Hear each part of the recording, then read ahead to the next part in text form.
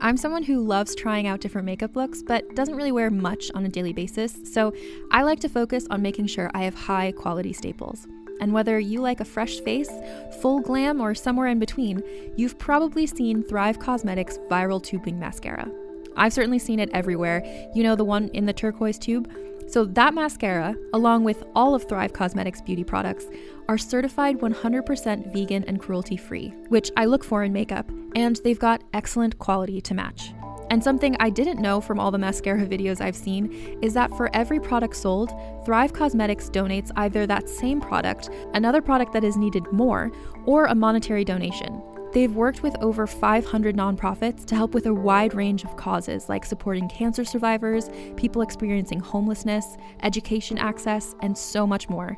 Knowing that makes me feel even better about using their products. And I do enjoy using them. Like I said, I like having high quality staples, and so my favorites are products that are multi-purpose, like the Brilliant Eye Brightener. It comes in a bunch of colors, and I like using them as eyeliner, eyeshadow, and even highlighter. Thrive Cosmetics is luxury beauty that gives back. Right now, you can get an exclusive 20% off your first order at thrivecosmetics.com/thrive. That's Thrive Cosmetics, CAUSEMETICS.com/thrive for 20% off your first order. Contained herein are the heresies of Radolf Burntwine, erstwhile monk turned traveling medical investigator. Join me as I uncover the blasphemous truth of a plague-ridden world, that ours is not a loving God, and we are not its favored children. The heresies of Radolf Burntwine, coming January 2nd, wherever podcasts are available. The news is a little crazy around here. Oh, because you have a new mayor? We have a new mayor, so that's local. The city of Louisville had 2 shootings this morning. In the schools? No, one was at a bank, and I don't know where the other one was. Okay. And there was a big article about how Clarence Thomas violated a bunch of ethics rules by taking for 20 years vacations, one of which cost about $500,000. A vacation or 20 years of vacations cost 20 years of 500,000? vacations on private jets and yachts. Oh, Yeah. So there's just a lot. I've been on Twitter most of the day and puttering with the script. That's how I spent my day, puttering with the script and then seeing what I missed on Twitter and then puttering with the script and seeing what I missed on Twitter. I did work out this morning with my personal trainer, so that's good. Welcome to Oh My Lord, a podcast about Chicago history you didn't learn in school. My name is Alyssa, and I am joined by Mona. Hey, Mona, how are ya? I'm cool. How are you? I'm good. I've been on a journey with Streeter. I just talked to my coworkers a Streeter story, and I have to work things out about how I feel about this man. I'm going through it with the Streeter stuff. Are you ready for some Streeter shenanigans? Sure. Let's go ahead. When we last left Streeter, the District of the Great Lakes had an Independence Day, which was thwarted when 100 cops showed up and arrested people. That was where we left Streeter. All 14 of the inmates are charged with unlawful assembly, which carries a max fine of $100. The total bail was $140. Now, you might be wondering, why didn't they charge them for heftier crimes? The thought is that the rich dudes just didn't want this to go before the courts. This event creates a contextual shift for both sides. For Streeter, having almost 24 supporters makes him believe, or has him start believing, that he is, in fact, an advocate of the people. And to be fair, I think about 24 people showed up to support Donald Trump in New York last week. He could be onto something. For the rich dudes, they are starting to see him as an actual threat, like labor movements, rather than a con man. A few days after that, they burn every last remnant of the district. Now we are into the year 1900.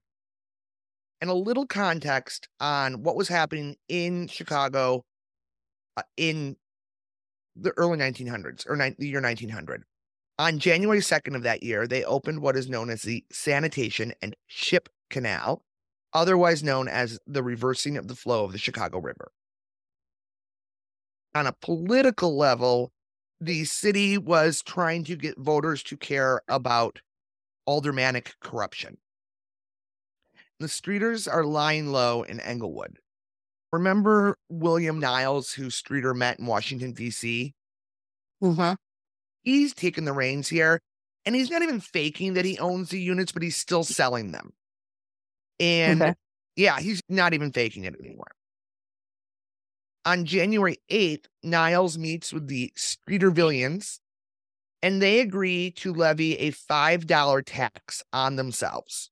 I look at it like a bond initiative because he said it would go for education and other infrastructure items. Okay. Instead, he bought weapons and 2 small boats. Nice. Yeah, good.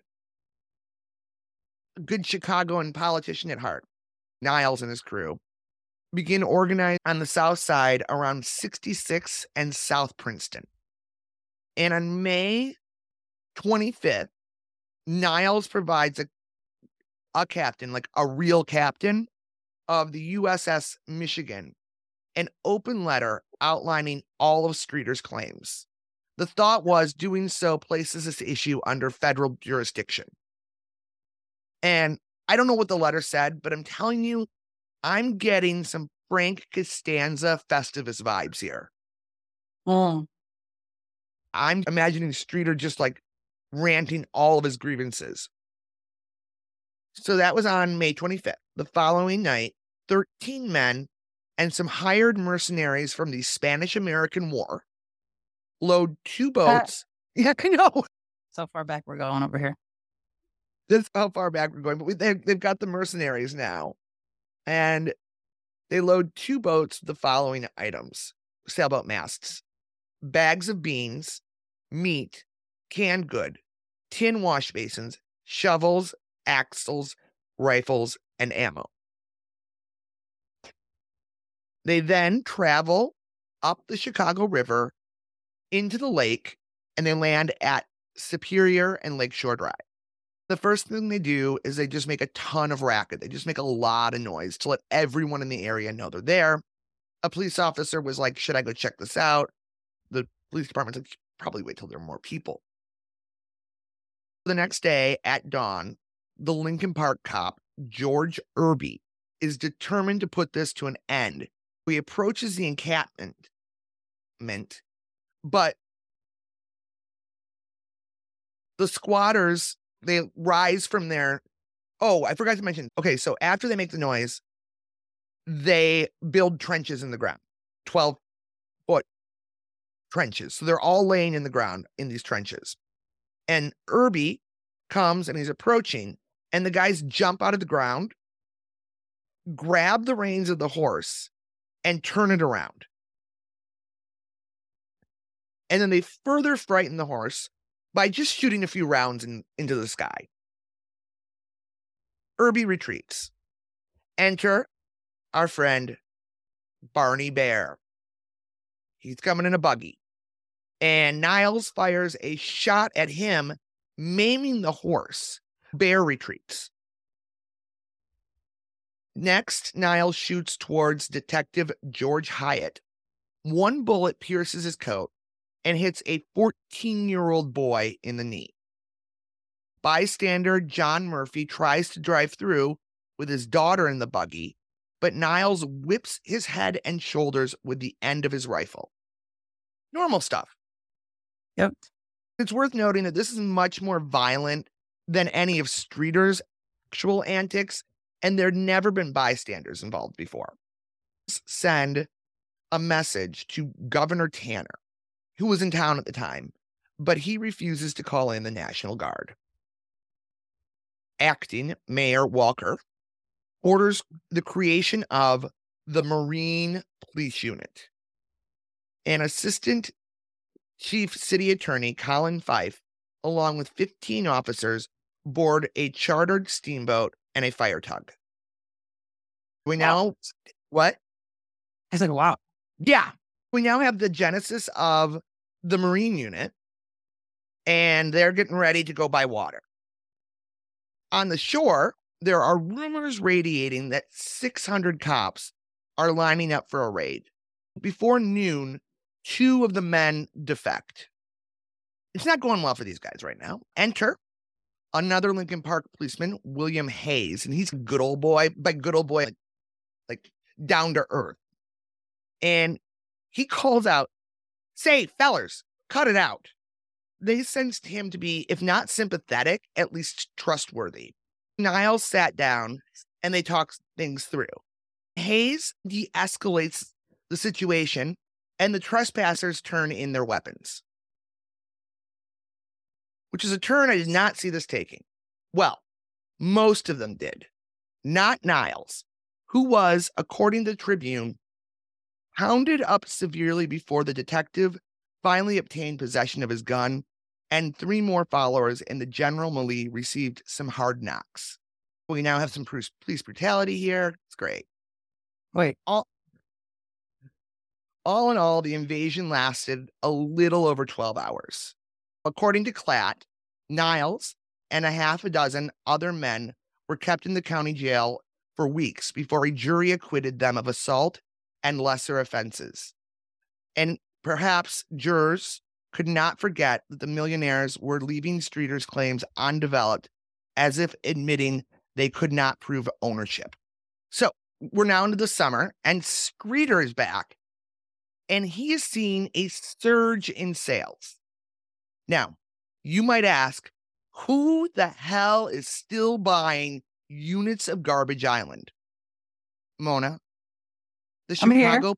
Yeah. Did you say something? No, I'm here. Yeah, I'm listening. Okay. It was, we might ask, who the hell's still buying this? The answer is the good old Chicago Police Department. The Tribune reports that they had 30 undercover cops who used more than $200,000 of taxpayer money.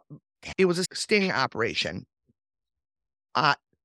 Worth noting, I looked up what $200,000 is by today's standards. Good call. Yeah, good call. What is that? $7,160,000. Get it? I don't think we need to go on. We started at the millions. This is a sting. They put some money behind it. Obviously, this is the end of the line. No. They never filed any charges. The speculation is, again, the rich dudes still don't want the courts to be involved. But I just want to underscore that the Chicago Police Department spent the equivalent of $7 million on real estate fraud and never did anything with it. Wow. So that's why it's taking so long, because there's so many things that I'm just like, I did not see that coming. And I'd read the book. I'm like, oh, Streeter is staying at the Tremont and basking in the publicity like a Kardashian among a scandal. He claims he would soon be exposing Alderman Henry Palmer, that's Potter Palmer's son, claiming that Palmer didn't live in the ward that elected him, but rather he lived in the district of Lake Michigan. On September 2nd, 1901, in the middle of the night, Streeter and 15 of his followers return. They bring tents and set up camp. The police just stand down and say, as long as he behaves himself. Much like Washington, D.C. initially on January 6th.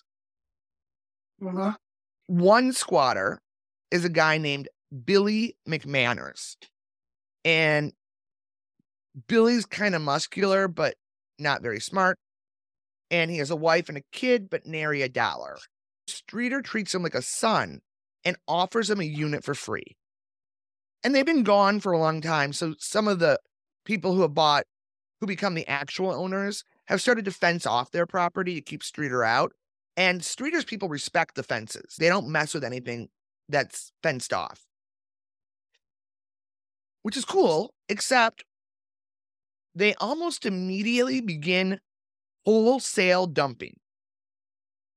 They're turning it back into a garbage island. The Chicago Record-Herald wrote, its dump heap and stagnant water have been a nuisance. Stench and mosquitoes have been its two steady products. What are your biggest exports? Stinking bugs. So there was a woman named Louisa Healy. She lived on the south side in the mansions, but she was keeping abreast of what was happening on the north side. She just wasn't happy with Streeter. I don't know her motivation, but she wasn't happy with him. But it's also worth noting that Trash Island has its largest population yet. And Streeter builds, it was either a windmill or his version of the Eiffel Tower. I'm not sure which one. He's ordered to remove it. Streeter moves it 3 feet, which infuriates this Healy lady, and she acquires evacuation orders. On September 20th. Yep. We got new people getting infuriated here. Yeah. So on September 20th, a police captain tells them that they need to be out within 6 hours. From Klatt, replying from his horse-drawn lumber wagon, the captain declared that street superintendent Doherty be damned. This is my home, and I am here to stay. I get it. It's his home, too. He's a rascal, and he's a bully, but it's also his home. However, 6 hours later, the cops arrive, and most of the residents just bolt. Streeter tears up the order saying, there ain't no law can touch me. He is, again, arrested, and the garbage is taken to the dump. This next part is complicated, so I'm just relying on Klatt. According to Klatt, just before dawn on October 5th, 1901, he mounted the first of 2 wagons that had been abandoned at the dump and gave order to roll, if only in a whisper or a gesture, under a dishwater sky. His score of bodyguards were ready to jump out and start boiler hat. McManners, with his muscles dwarfing his boiler hat, held the reins of his mule-driven covered wagon, jostled inside as the wagon rolled over lumpy landfill where his family, a few squatters, a load of lumber, and a bagpipe. Oh, bagpipe. I have no idea why they have a bagpipe. That's what you did back then. Yeah. I love that note. I used to feel like a speaker system, like a boombox was a bagpipes, because you make all kinds of noise. Yeah, and I guess if you're trying to be disruptive, you're going to have the most disruptive thing you can have. Klatt goes on to say, Streeter must have wanted the police to believe he had given up and, like the Mormons of Southern Illinois, was striking out for faraway land. The caravan rattles across the Rush Street Bridge and went to the virtually empty Lincoln Boulevard. Unprepared, police dispatched every available officer with a riot call. The police are getting ready for a riot. Remember how I said McManners not too bright? His wagon gets stuck. When the police officers try to capture him, his wife throws her arms around him, which requires 4 cops to physically remove her from her husband. A moment later, she returns brandishing a gun. Oh, here we go. Ultimately, the cops let McManners go if he promised to stay off the land. He heads down Chicago Avenue, leads him to believe he's leaving, and he returns. The cops let Streeter stay, but they arrest McManners and they remove his wagon. Oh. Yeah. Now, an alderman named Mietwagen, Miewagen,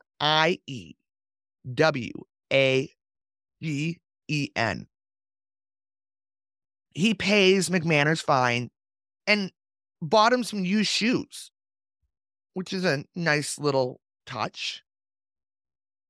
So now Streeter has a shack of guards and a tent for his bodyguards. He's got guards that are guarding the island, and he's got his own bodyguards.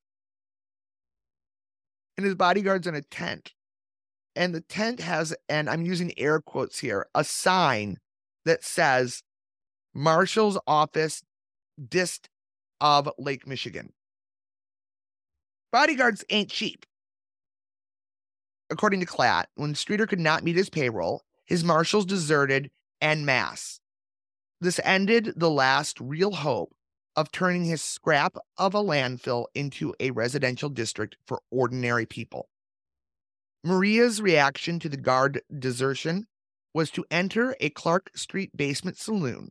When the bartender refused to serve her, she went up the steps, kicked out all the street-level windows, and wound up in jail again.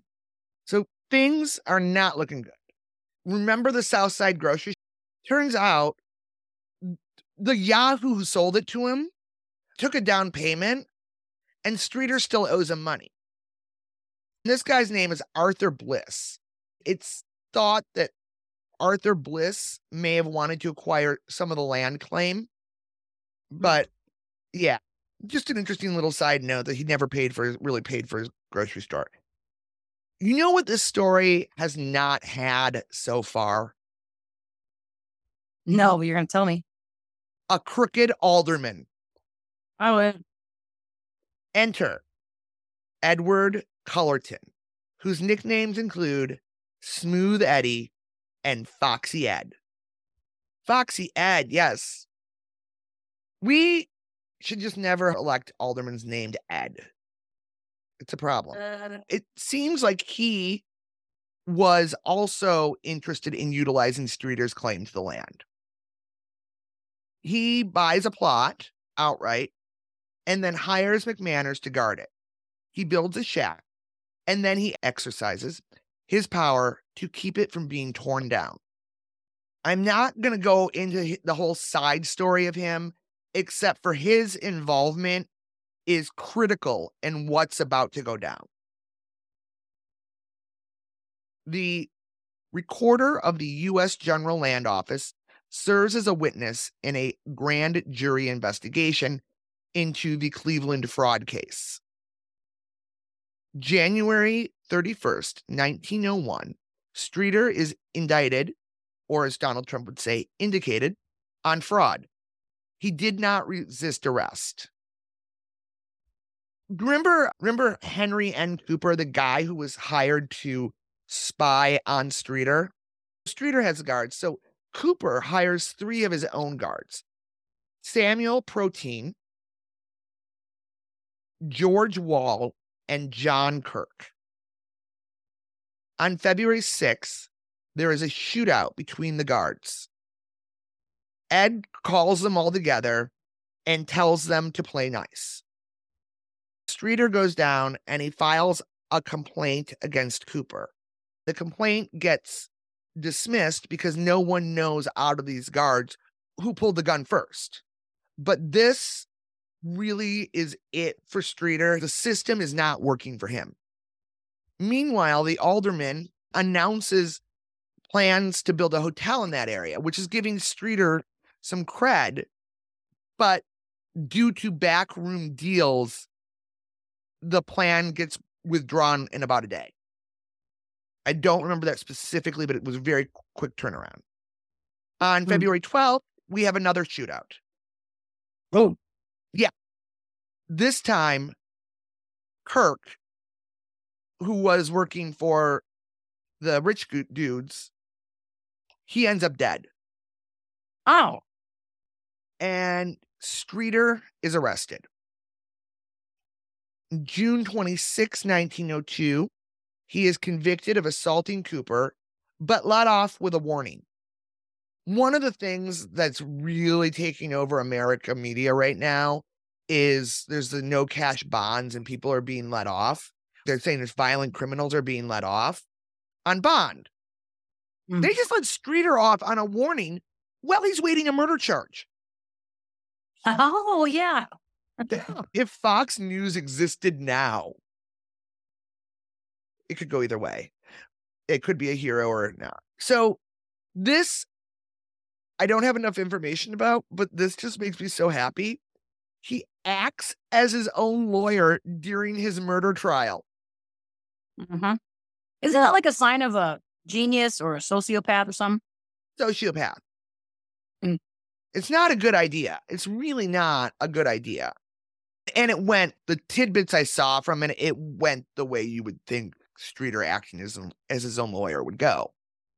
And the question was, from the case, is if the armed men were protecting his property. The focus shifted from the murder to, was it, for lack of a better word, a stand your ground thing?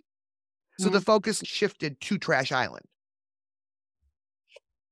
And yeah, the jury's deadlocked. Oh. According to Klatt, with no home left and no chance to sell other people's land, the Streeters decided to raise defense money by going into vaudeville. Here we go. Now again. Klatt goes on to say, capitalizing on curiosity aroused by the shooting, they plan to recount their story in a 10 to 15-minute act on the regular bill. But just after signing the contract, Maria was hurt falling off a streetcar. She tried minimizing her injuries because she and the captain did not have money for a hospital. Interesting. Yeah. But she has money for alcohol. They had money for alcohol. They're just wasting money at some point in time because they've been making money on and off throughout the scheme. December 2nd, Streeter is found guilty of manslaughter. They couldn't find him guilty for murder because they don't know who owns the land, but it was definitely manslaughter. He's now facing life in prison. Oh, wow. Yeah. He's not sent to Joliet. They keep him in Chicago so he can be closer to the court for his appeal process. Due to her streetcar injuries, Maria dies on February 11th, 1903. Oh, man, because the streetcar fall. The streetcar fall. Oh. I know. It's all right. Is that the way she wanted to go out, though, with that potty mouth and that temper? That's how she wanted to go out? Sucks. Yeah, I didn't include the details. The book actually goes into a lot of details about her final moments, and it wasn't good. When Streeter hears about it, he says, I hope they are satisfied. He now blames the rich dudes. Oh. Yeah. He is allowed to attend her funeral, which is held at Holy Name Cathedral. She got a church funeral. Yeah. Not bad. Now, Streeter, and I don't know at this point in time if he has a lawyer or he's still defending himself, but he heads to Joliet. He's in jail, and our story isn't done. So you might be wondering what the hell happens. A black attorney named William G. Anderson visits him, suggesting that they use an 1895 law allowing a felon convicted of something other than murder, they must receive a parole hearing within a year of their conviction. He's like the Johnny Cochran of the day. He's the Johnny Cochran of the day, and he's like, dude, you should have gotten a parole hearing within a year, but he didn't get it because he remained in Cook County Jail. Oh, yeah. So he agrees to pay Anderson $30,000 if Anderson's successful. If the Streeterville Johnny Cochran is successful, he gets $30,000. Streeter gets a sympathetic judge, and on November 4th, 1904, he is released on a technicality. And at this point in time, Mona, can you tell me what are laws? Why do we have them? Yep. Just so that lawyers have something to play with? It's got to be that. Like Abraham Lincoln was like, we're going to make these laws because he was a lawyer. Yeah. Notably, he has fans in the courtroom. And one of them is a teenage girl named Mary Collins.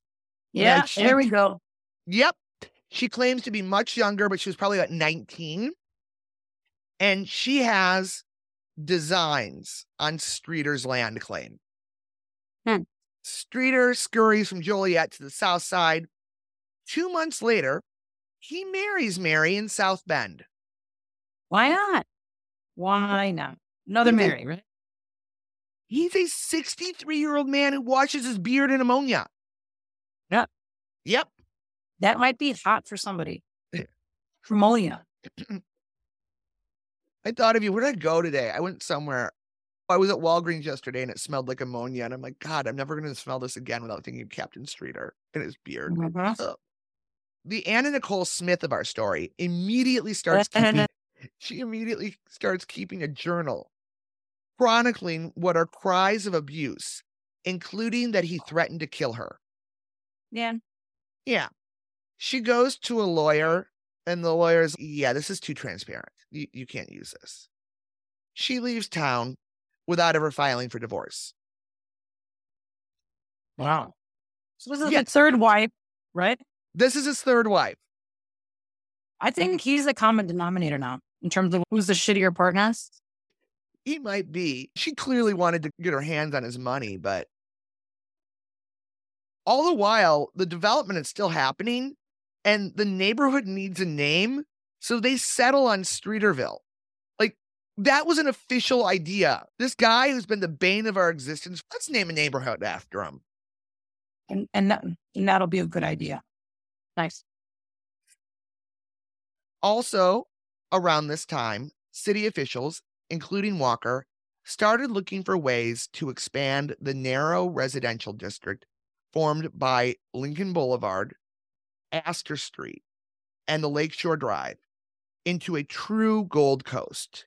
The shore could be graced with public beaches that would eventually line the eastern edge of Chicago, outclassing every other city in the Great Lakes region.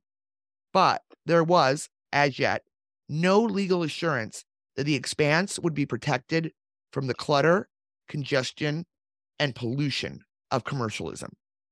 Architect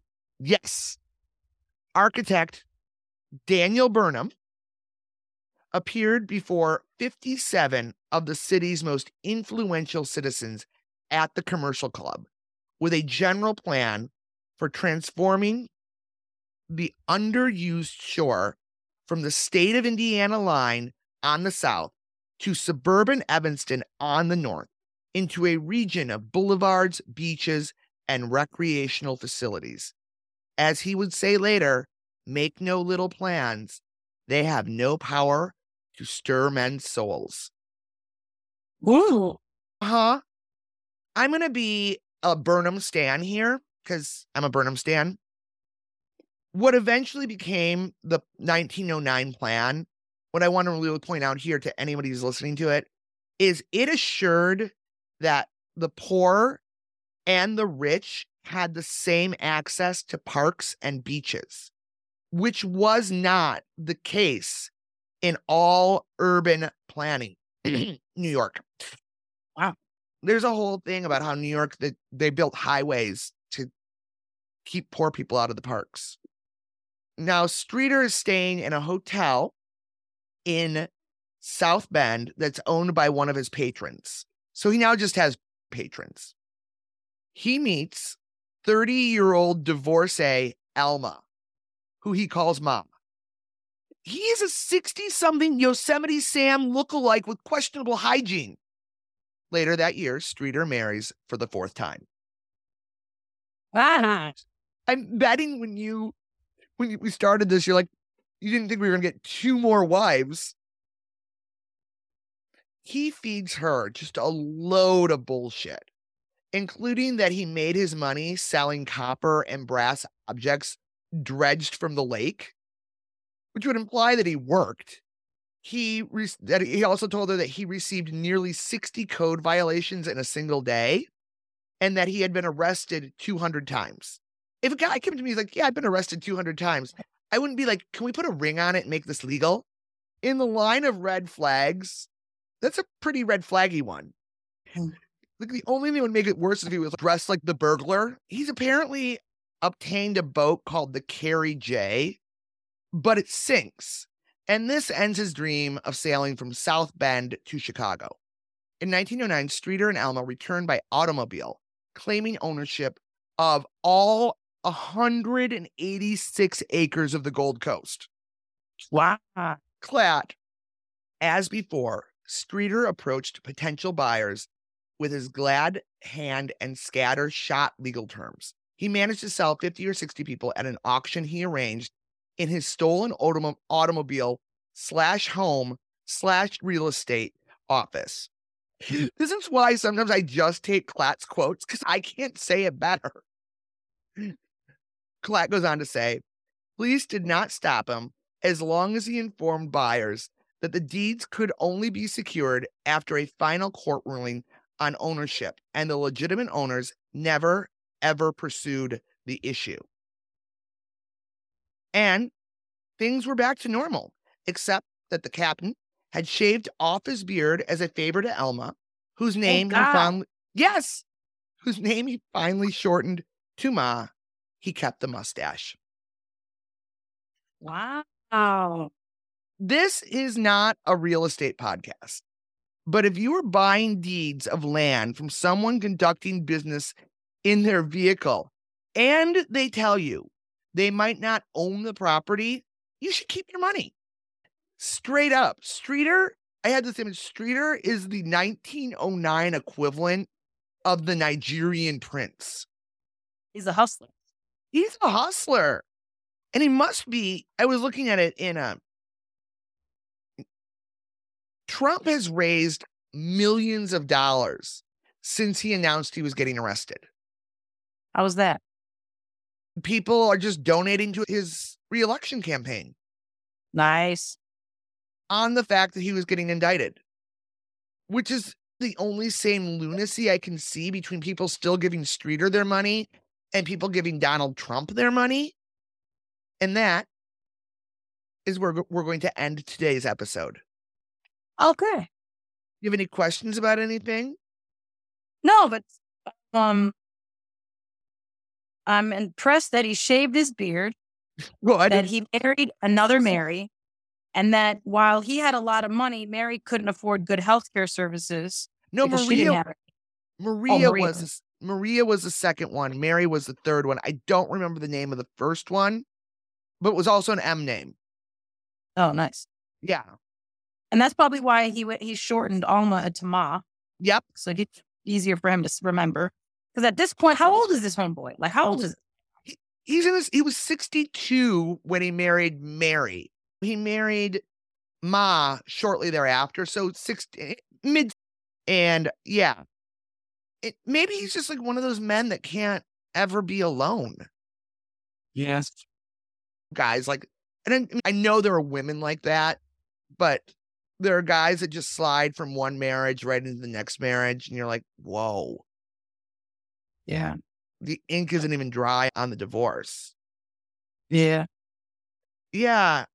Couple things just before one of the things, and why I'm drawing all this out, is one of the things is I, in my research, would hear that he had 2 wives or 4 wives. And I wanted to really draw out that it was 4. That's one of those things.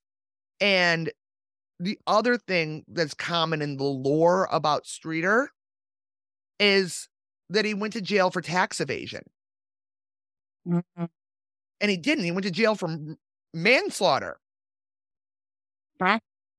Which I feel like these details are actually way more colorful than the lore about him. Oh, yeah. Yeah. Does it help you in any way? Are you getting clarity around something with this guy's story as it relates to like America, men, Chicago, law, rich people? I was talking to a coworker of mine and I'm like, yeah, I feel like Trump is like Streeter's like Trump. And my coworker's like, he was just a bully.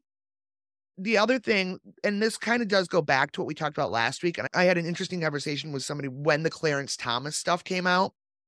And it's that there's certain structures that we didn't have And then we had them. And now we don't seem to have as much respect for the structures. One of the things, so Clarence Thomas takes these private plane gifts, and a rule that came out, I believe, after Nixon was president, was that every federal employee needs to report if they're riding on a private plane for free. And Clarence Thomas is like, I was told I didn't need to do that. Like, I didn't need to disclose that. It's fascinating. And I have a feeling this is probably very similar to what Chicago was like with Streeter. It's fascinating watching the justifications of letting someone off the hook for failing to do what they were supposed to do.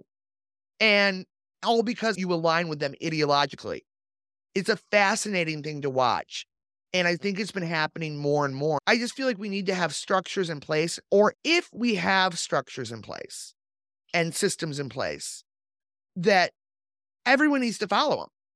And that's one of the things that I was mad about Streeter is like, there's no, like, why have laws if you're going to let a felon out on parole after 1 year? Which is not to say I think that people shouldn't have parole, but it's like, why have the laws? I hear you, girl. What? I said, I hear you, girl. Yeah. Why have the rule and not enforce it? Which, by the way, just to be really clear, for me over here, like Clarence Thomas not disclosing this information is putting the legitimacy of the court in question. And the Sun-Times had a really good op-ed about it. It's the optics. It doesn't even matter if it influenced him. It's the optics of it. He's always been like in a way where, oh, I did a thing, but did I really though? I don't know. He's always been a little shady. Oh, he's totally shady. And we let him get away with that before. And listen, he's not the only one. It's just the one that's in the news right now, so I can think of it. Well, it's the integrity paradigm that, like, once you start to accept 80% integrity, then 70 doesn't look so bad. yeah.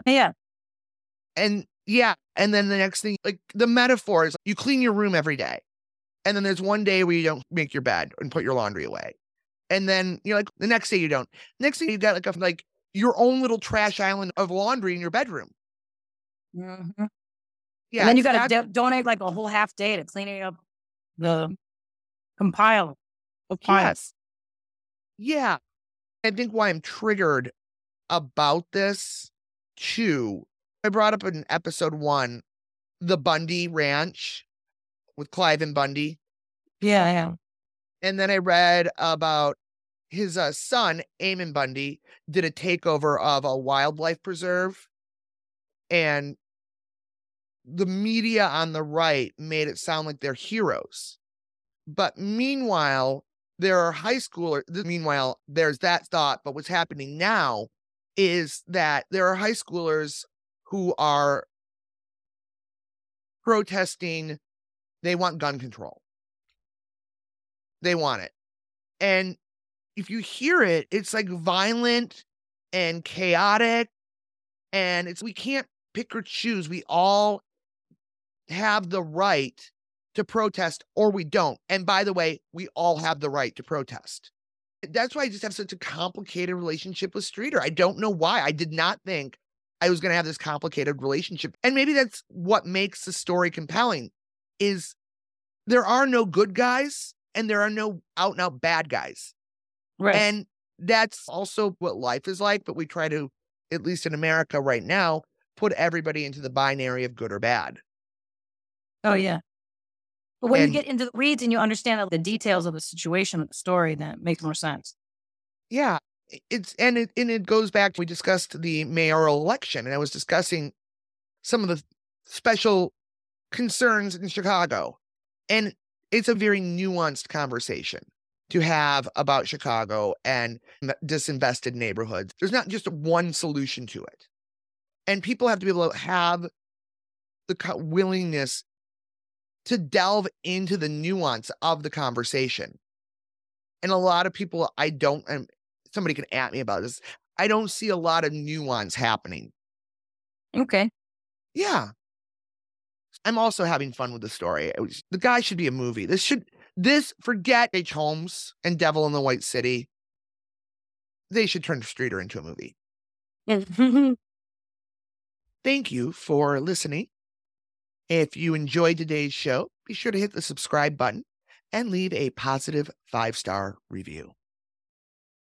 Hey there, this is Justin Bartha. I made a funny new podcast, King of the Egg Cream. It has the greatest cast in the history of podcasts with actors like Louis Black. I'm torn by my feelings for 2 women. Bobby Cannavale. You can eat it, or if someone hits you, you can put it on your cut. Melanie Linsky. I wonder what these marvelous things are that look just like boiled chicken feet. Jason Ritter. I can break things and pick locks and kill people. Michael Stuhlbarg. The whole point is to inspire people that they should make themselves better. Ari Grainer. No, don't whet its appetite. What are you, an idiot? Me, Justin Bartha.